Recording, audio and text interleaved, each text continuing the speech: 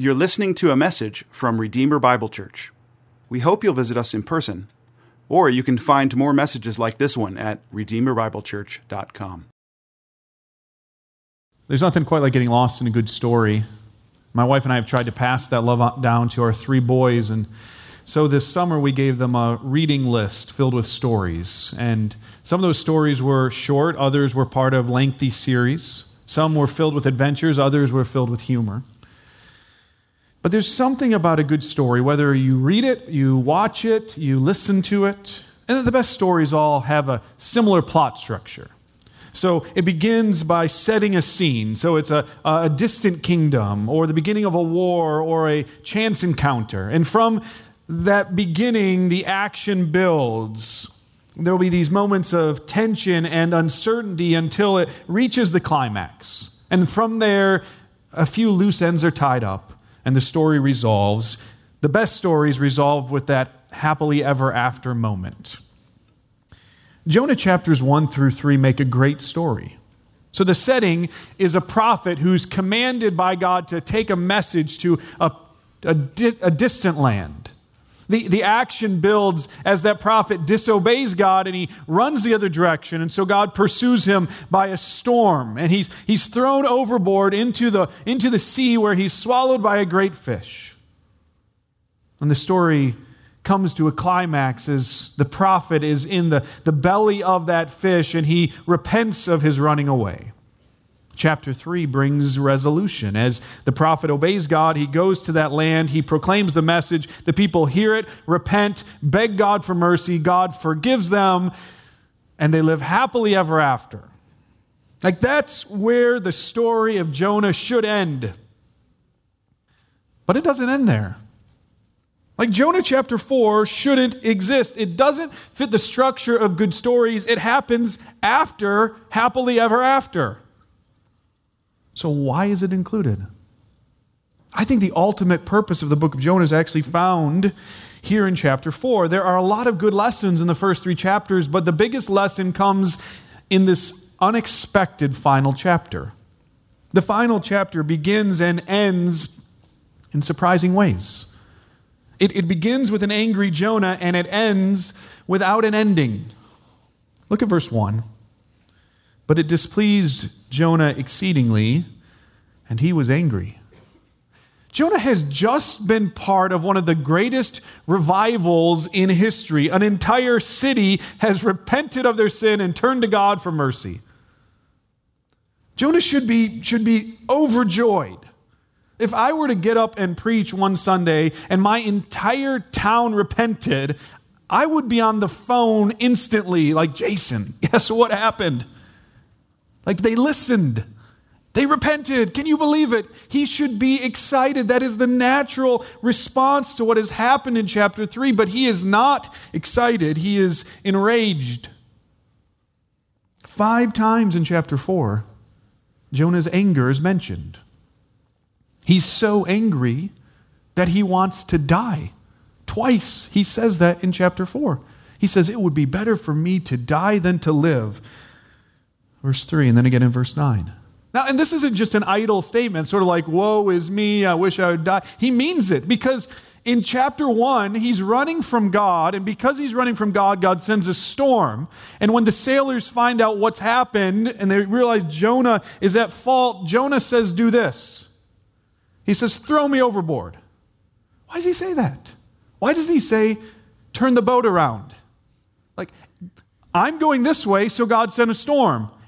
If we go this way, God will probably stop the storm. But Jonah would rather die than turn around. He is so angry. He would rather drown in the sea or bake in the desert than keep on living. Why is Jonah so angry?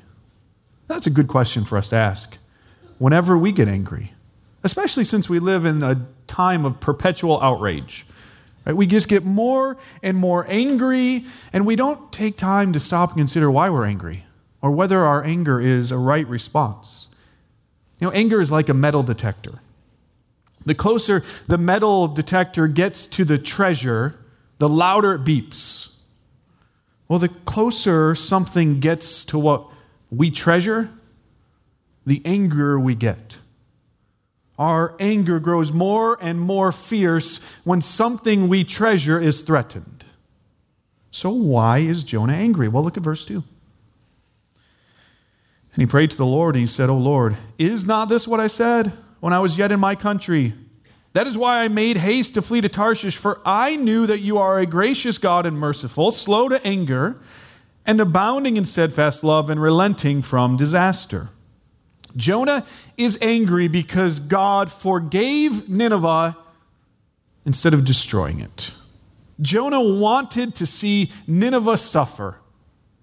Even after this exchange with God, Jonah sets up outside the city like it's the 4th of July, like hoping to see God send fireworks.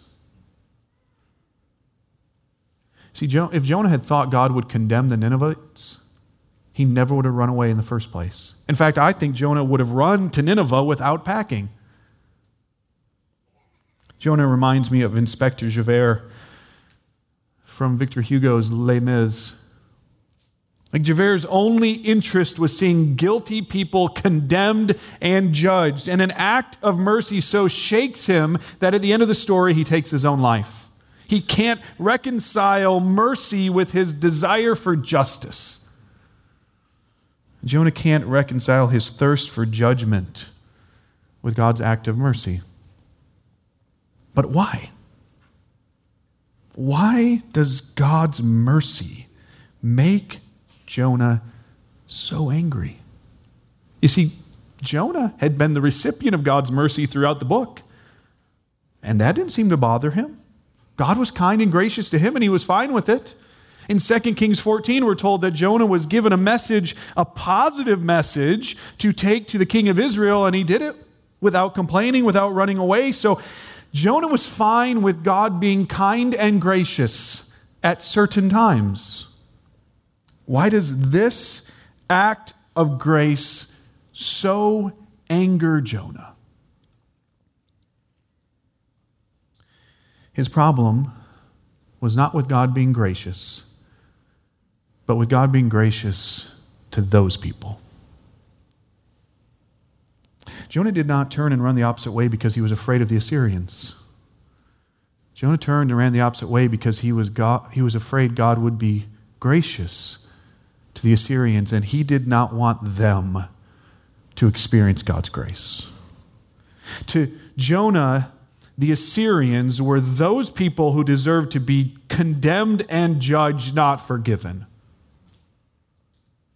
Why did Jonah see the Assyrians, the people of Nineveh, as those people unworthy of God's grace? Well, there's a clue in the text. Look at what Jonah says to God in verse 2. He says, O Lord, is not this what I said when I was yet in my country?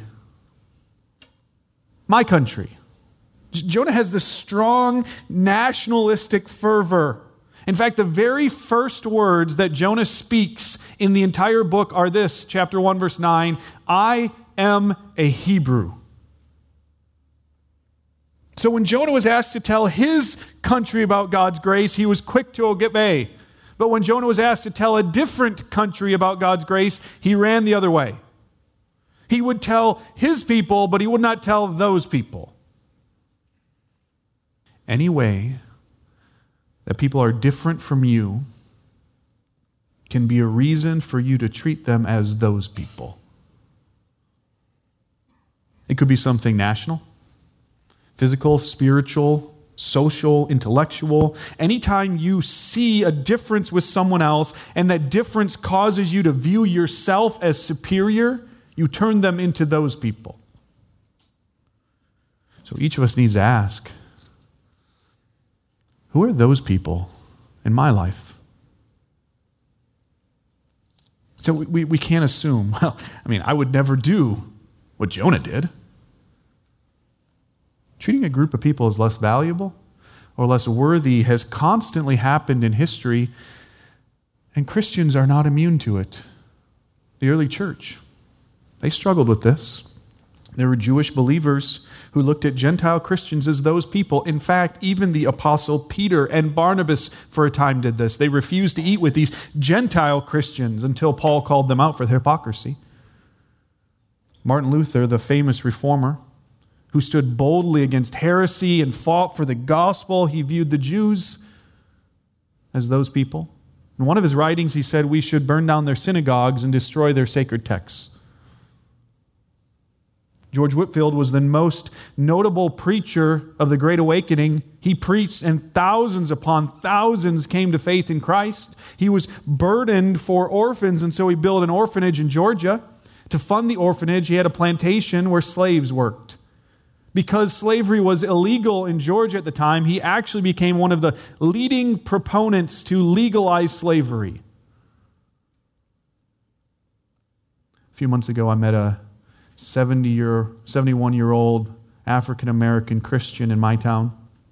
And he told me how when he drove recently by the pharmacy, there's an old closed-down pharmacy right near our church office. He says he remembers as a kid having to go to the back door. He wasn't allowed to go inside to pick up their medicine. And the owners of that pharmacy were members of a church in town. Earlier this year, I was in Moldova, and I discussed this passage with a group of pastors, and they said, "Oh, we know who that is. For Moldovans, it's Russians. They're those people." Because of our pride, because of our self-love, any way in which someone is different than we are can be enough to turn them into those people. So I think about myself. What am I? Well, I'm a Christian. So Muslims, atheists, Mormons become those people. I'm a man. So women can become those people, Women. I'm American. So anyone from another country can be those people. I speak English, so when I hear someone speaking a different language, those people. I'm white, so anyone with a different skin color can be those people. I'm middle class. I live in a suburb that used to be a farming community, and sometimes we look at different suburbs, and we're like, those people from North Raleigh think they're better than the rest of us. We joke. But maybe not. So those richer than me, those poorer than me. I'm educated, so those lacking in education can be those people. Our family currently homeschools, so anyone who has a different school choice can be those people. I vote a certain way, so anyone who votes a different way can be those people. Any way that someone is different than me can become a way for me to look down upon them and treat them as less deserving of God's grace. I can even do this with people who sin differently than I do. I remember hearing someone make a joke when I was a little kid. It was a terrible joke. It wasn't funny, but more than that, it was terrible. And it went something like this. How do you stop the AIDS epidemic? Well, put all the gay people on a rocket, send them to the moon to populate it. Apparently, those people deserve judgment for their sin, but we don't. See, Jonah's defense for his attitude could have been, don't you understand how evil the Assyrians are? I mean, look at these people. They're wicked. They're so violent that it's known around the world. It's so violent that God sees it from heaven. So Jonah could have said his issue with them wasn't their nationality, it was their depravity. And who could really blame him for wanting judgment on people who sin like that, right? Seeing grace as only available for certain sins and certain sinners shows how greatly we misunderstand both sin and grace. We see sin from the wrong perspective. If sin is a forest, we view it from the ground. And so we walk through the forest of sin and we see certain trees that are so tall. Those are other people's sins. Like they're redwoods. I mean, look at the size of that sin. And we look at our sins, like, here, oh, a little crepe myrtle. It's sort of cute. Flowers. Oh, Japanese maple. Look at that cute little sin. And so we look at it and like, I mean, that's really bad, but, there's a big difference. Well, God views the forest from above. Have you ever flown over a forest? You don't notice the difference in the height of the trees. All you see is this dark blot. When we treat people with certain struggles as those people, we ignore what God says about our sin and our need for grace. Jonah's anger came from God's grace on those people who Jonah felt were unworthy of his grace. Is Jonah's anger okay? Is it right for him to be angry? God asked him that question twice. Verse 4, verse 9. Jonah, is it right for you to be angry? To help Jonah answer that question, God gave him an object lesson. So he first sends a shade tree to make Jonah more comfortable, verse 6. Then God sends a worm to eat the shade tree, verse 7. Then he sends the sun and a scorching east wind to make Jonah miserable, verse 8. And then God asks him the question again, verse 9. Jonah, is it right for you to be angry? And this time the anger is more about the plant dying than about God's grace to Nineveh. And when Jonah responds with this answer, yes, it is right, God asks him a question, verse 10. And the Lord said, you pity the plant for which you did not labor, nor did you make it grow, which came into being in a night and perished in a night. And should I not pity Nineveh, that great city in which there are more than 120,000 persons who do not know their right hand from their left, and also much cattle? See, Jonah's anger is wrong. Not just his anger over the plant, but also his anger over Nineveh. And God here connects the two together. Jonah is angry for the same reason. Jonah's anger came from loving himself more than loving his neighbor. Jonah's anger at Nineveh was born out of pride. I deserve forgiveness. Those people don't. And Jonah's anger at the plant was born out of pride as well. I deserve protection, but those people don't. Jonah's selfishness is revealed here in both what makes him angry and what makes him happy. There's a connection between the two. Verse 1 says that Jonah was exceedingly angry, and verse 6 says that Jonah was exceedingly glad. What makes you angry and what makes you glad reveal what you really love. So Jonah is angry when those people different from him were not condemned, and Jonah is happy when he's comfortable. Both reveal that Jonah's greatest love is Jonah. The root of bigotry is always a love of self. We love ourselves so much that we exalt ourselves over people that are different than us. Jonah loves himself more than 120,000 people who are spiritually ignorant. You see, self-love shrinks our world. It makes us miserable. The only time in this entire book that Jonah is happy is when a plant grows up to give him shade. See, the more he focuses on himself, the more shallow and narrow he becomes. What makes you happy? What makes you angry? These questions reveal what you treasure most. Self-love also makes you increasingly irritable. See, when my happiness comes from me being seen as superior to others, or from having greater comfort than other people, I will get more and more annoyed, more and more irritated because the world doesn't think I'm quite as special as I think I am. I think people should treat me with respect and deference, but apparently not everyone has gotten that memo.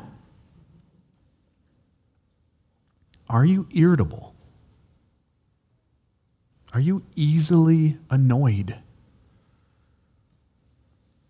Think of it like a pressure gauge. And annoyance is the red line. And what it shows is how full of yourself you are. That the more full of yourself you are, the higher that red line goes, the more annoyed and irritable you are. See, Jonah did not love his neighbor as himself. He just loved himself. Now, this final chapter has some important lessons to teach us about pride and selfishness and how pride and selfishness produce bigotry and prejudice. See, bigotry happens whenever I look down upon someone who is different than me. Bigotry is when I quickly and easily rush to condemn those who hold different opinions or have different struggles. Here are 3 principles about bigotry from this text. Number 1, good theology does not keep you from bigotry. Good theology does not keep you from bigotry. Jonah knew his theology. He quotes from the Old Testament in verse 2. His theology did not keep him from bigotry. He actually used his theology as fuel for his bigotry. He ran from Nineveh because he knew God's grace. He knew God would forgive. So Jonah's issue is not a lack of theology, but a failure to apply theology to his own life. Now, the passage Jonah quoted is repeated in numerous places in the Old Testament, but the original appearance is Exodus 34:6. So it comes right after the nation of Israel has been delivered from Egypt, and they build this idol, this golden calf, and they worship it, and they attribute their deliverance to it. They said, this calf is what has saved us from Egypt. Well, God, he tells Moses, he's like, I'm going to wipe these people out. Look at their sin, look at their idolatry, look at their wickedness. I'm going to wipe them out. And Moses pleads with God to spare them, and God does. And the reason God does is because he is, and this is what God says, he is gracious and merciful, slow to anger and abounding in steadfast love and relenting from disaster. So Jonah, he knows God's character, he understands God's work, but he doesn't apply it to his own situation. He is glad for God's grace on his people, but not on those people. So some Christians write theology. For instance, that Jesus is the only way to heaven. Like, that is right theology. From cover to cover, the Bible teaches there is one way to heaven. It is through Jesus Christ. That right theology has been wielded as a weapon to harm and hurt those from other religions. See, the Bible teaches there is only one way to salvation, but doesn't mean we treat Muslims as those people. We need to have compassion. Learn this lesson from Jonah. Have compassion on those who are ignorant of God's saving work. Muslims don't need our prejudice. They need our Savior. Here we are, sitting in Redeemer Bible Church. So I assume we know our theology. I mean, just walking into an auditorium this beautiful makes you more spiritual. Pretty sure it's in the Bible somewhere. I mean, you, like Jonah, can quote verses from the Old Testament. But right theology will only keep you from bigotry if it helps you love Jesus more. Jesus said, the person who knows their sin is great, and so they know they've been forgiven of much, they will love much. But the person who thinks their sin is not great and they have been forgiven very little will love little. The number one way you can fight the temptation to see certain people as those people is applying the gospel to your own life. So when you read the Bible and you see warnings about sin in the Bible, don't think about other people. The seed of every sin lies in your own heart. Apply the truth to your life. See, nothing would be worse than a church that could recite a catechism without obeying it. That could quote verses without keeping them. Love good theology. But don't think good theology is sufficient to conquer the pride in your heart that leads to bigotry. Second, God is not okay with bigotry in his people. God is not okay with bigotry in his people. So what does God do about the bigotry in Jonah's heart? He appoints a plant to grow, verse 6. He appoints a worm to eat it, verse 7. He appoints a wind to blow, verse 8. God would not leave Jonah in his pride and prejudice. And there's a fascinating word choice in verse 6. So I have the ESV. If you have the ESV, it says that God appointed a plant to grow to save Jonah from, and here's the word choice, discomfort. His discomfort. You may have a note that tells you to look down at the bottom of the page, and it says, or could be translated, his evil.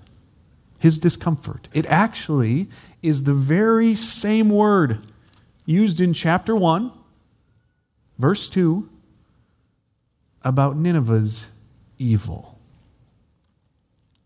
So God sent Jonah to save Nineveh from their evil, and now he sends a plant to save Jonah from his evil. Why did God send Jonah to Nineveh in the first place? I mean, can you imagine Jonah appearing before the committee to decide whether or not he should go? So, Jonah, we were thinking about sending you to Nineveh. And he's like, nope. I don't understand what you're saying.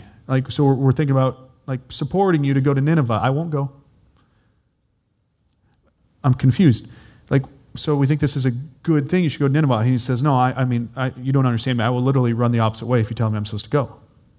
We're like, well, but these people need to hear the gospel. And he says, no, they don't.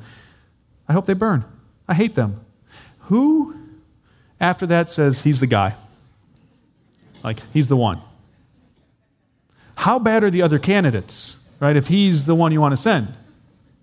Does God not know that Jonah has this prejudice and bigotry in his heart? Wouldn't it have been better to send a prophet not blinded by their sin? God sent Jonah because of his bigotry. He was going to take care of two evils at once, the evil in the city of Nineveh and the evil in the heart of Jonah. See, God is not only sending his people to save others from their sin, but he's saving his people from the sin that is rooted deep in their own hearts.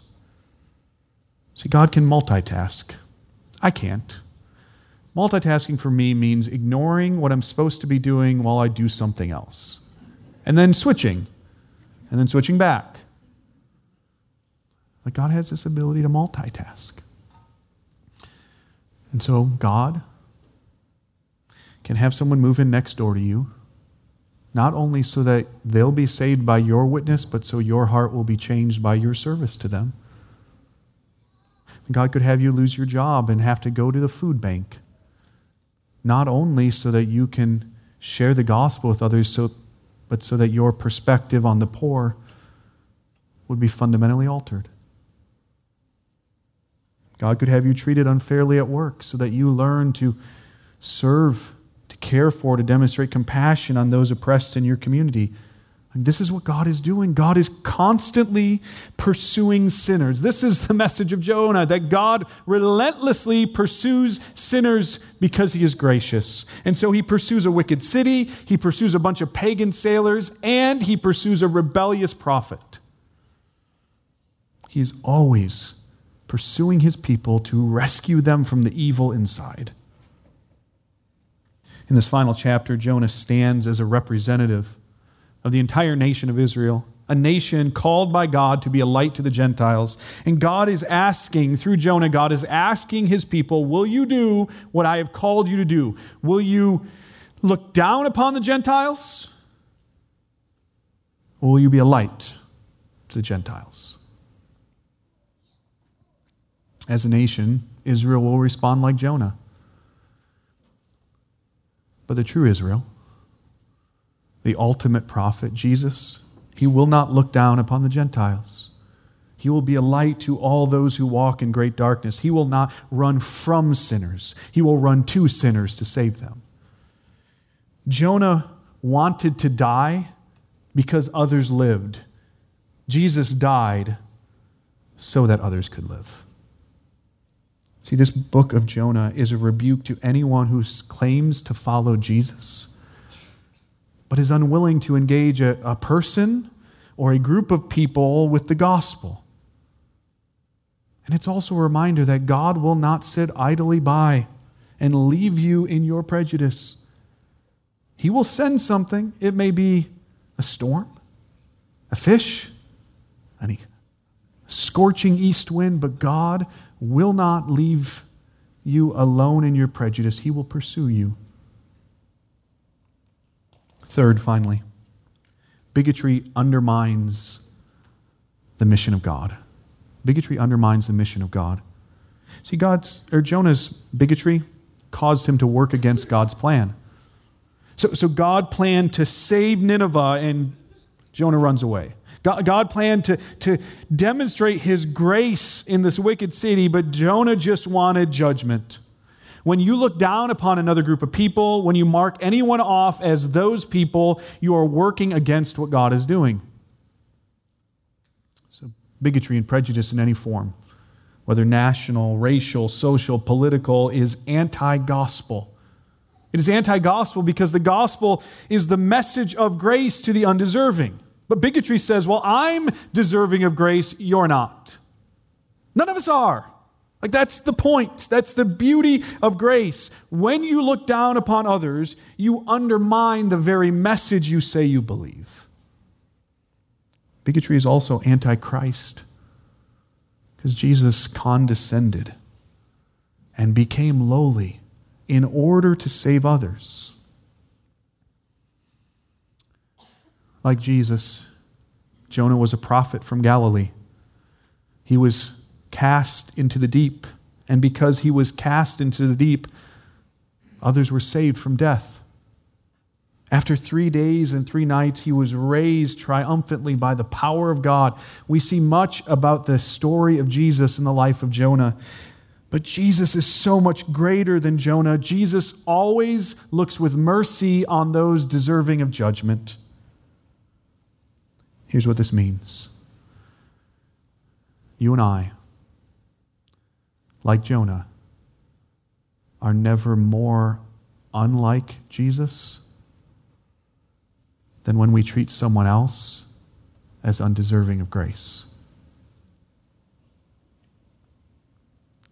Bigotry is anti-gospel, anti-Christ, and anti-God's plan for the future.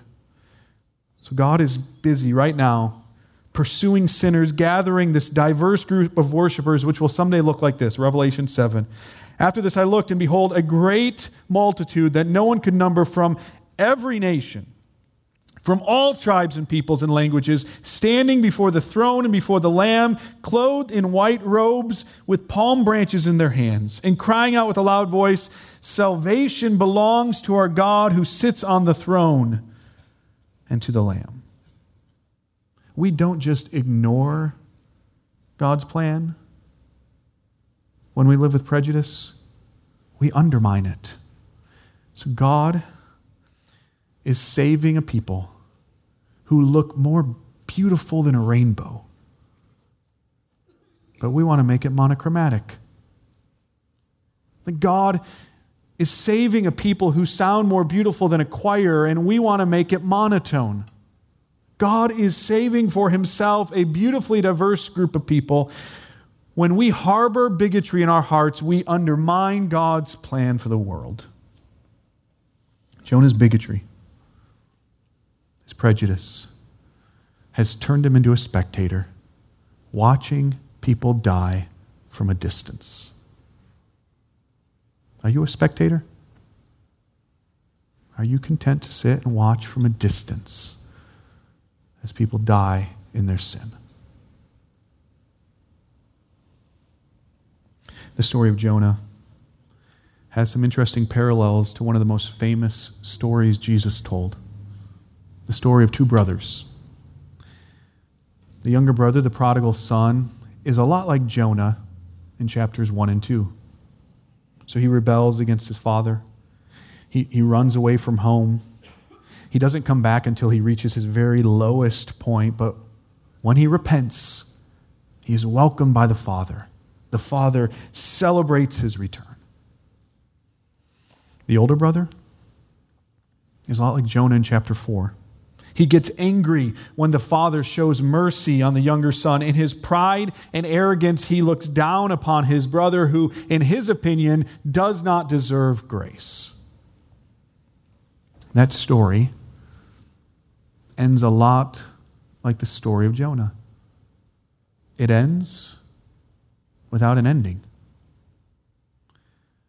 Will the older brother repent of his arrogance?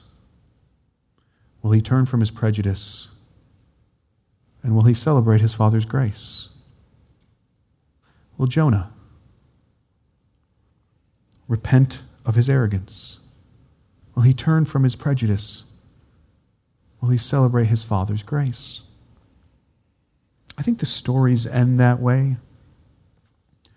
because it doesn't matter what the older brother chose. And it doesn't matter what Jonah chose. What matters is that we each answer the question ourselves. Will I repent of my arrogance? Will I turn from my prejudice? Will I celebrate the Father's grace? The ending is up to you. Father, I pray right now for my brothers and sisters. I pray that you will expose areas of prejudice, of self-love. I pray that we will not push away and say, well, that cannot be true of me. Lord, we need your help. Sing this in our hearts because bigotry, prejudice is one of those sins that is buried in the very deepest, darkest corners of our heart. It is not socially acceptable. It is not pleasant. And so we hide it. Often it coming out just in our own conversations with ourselves. So I pray, Father, in your grace, expose this sin in our hearts, and then in your grace, forgive us, cleanse us, and give us strength to walk in love for our neighbors. I pray this in Jesus' name. Amen.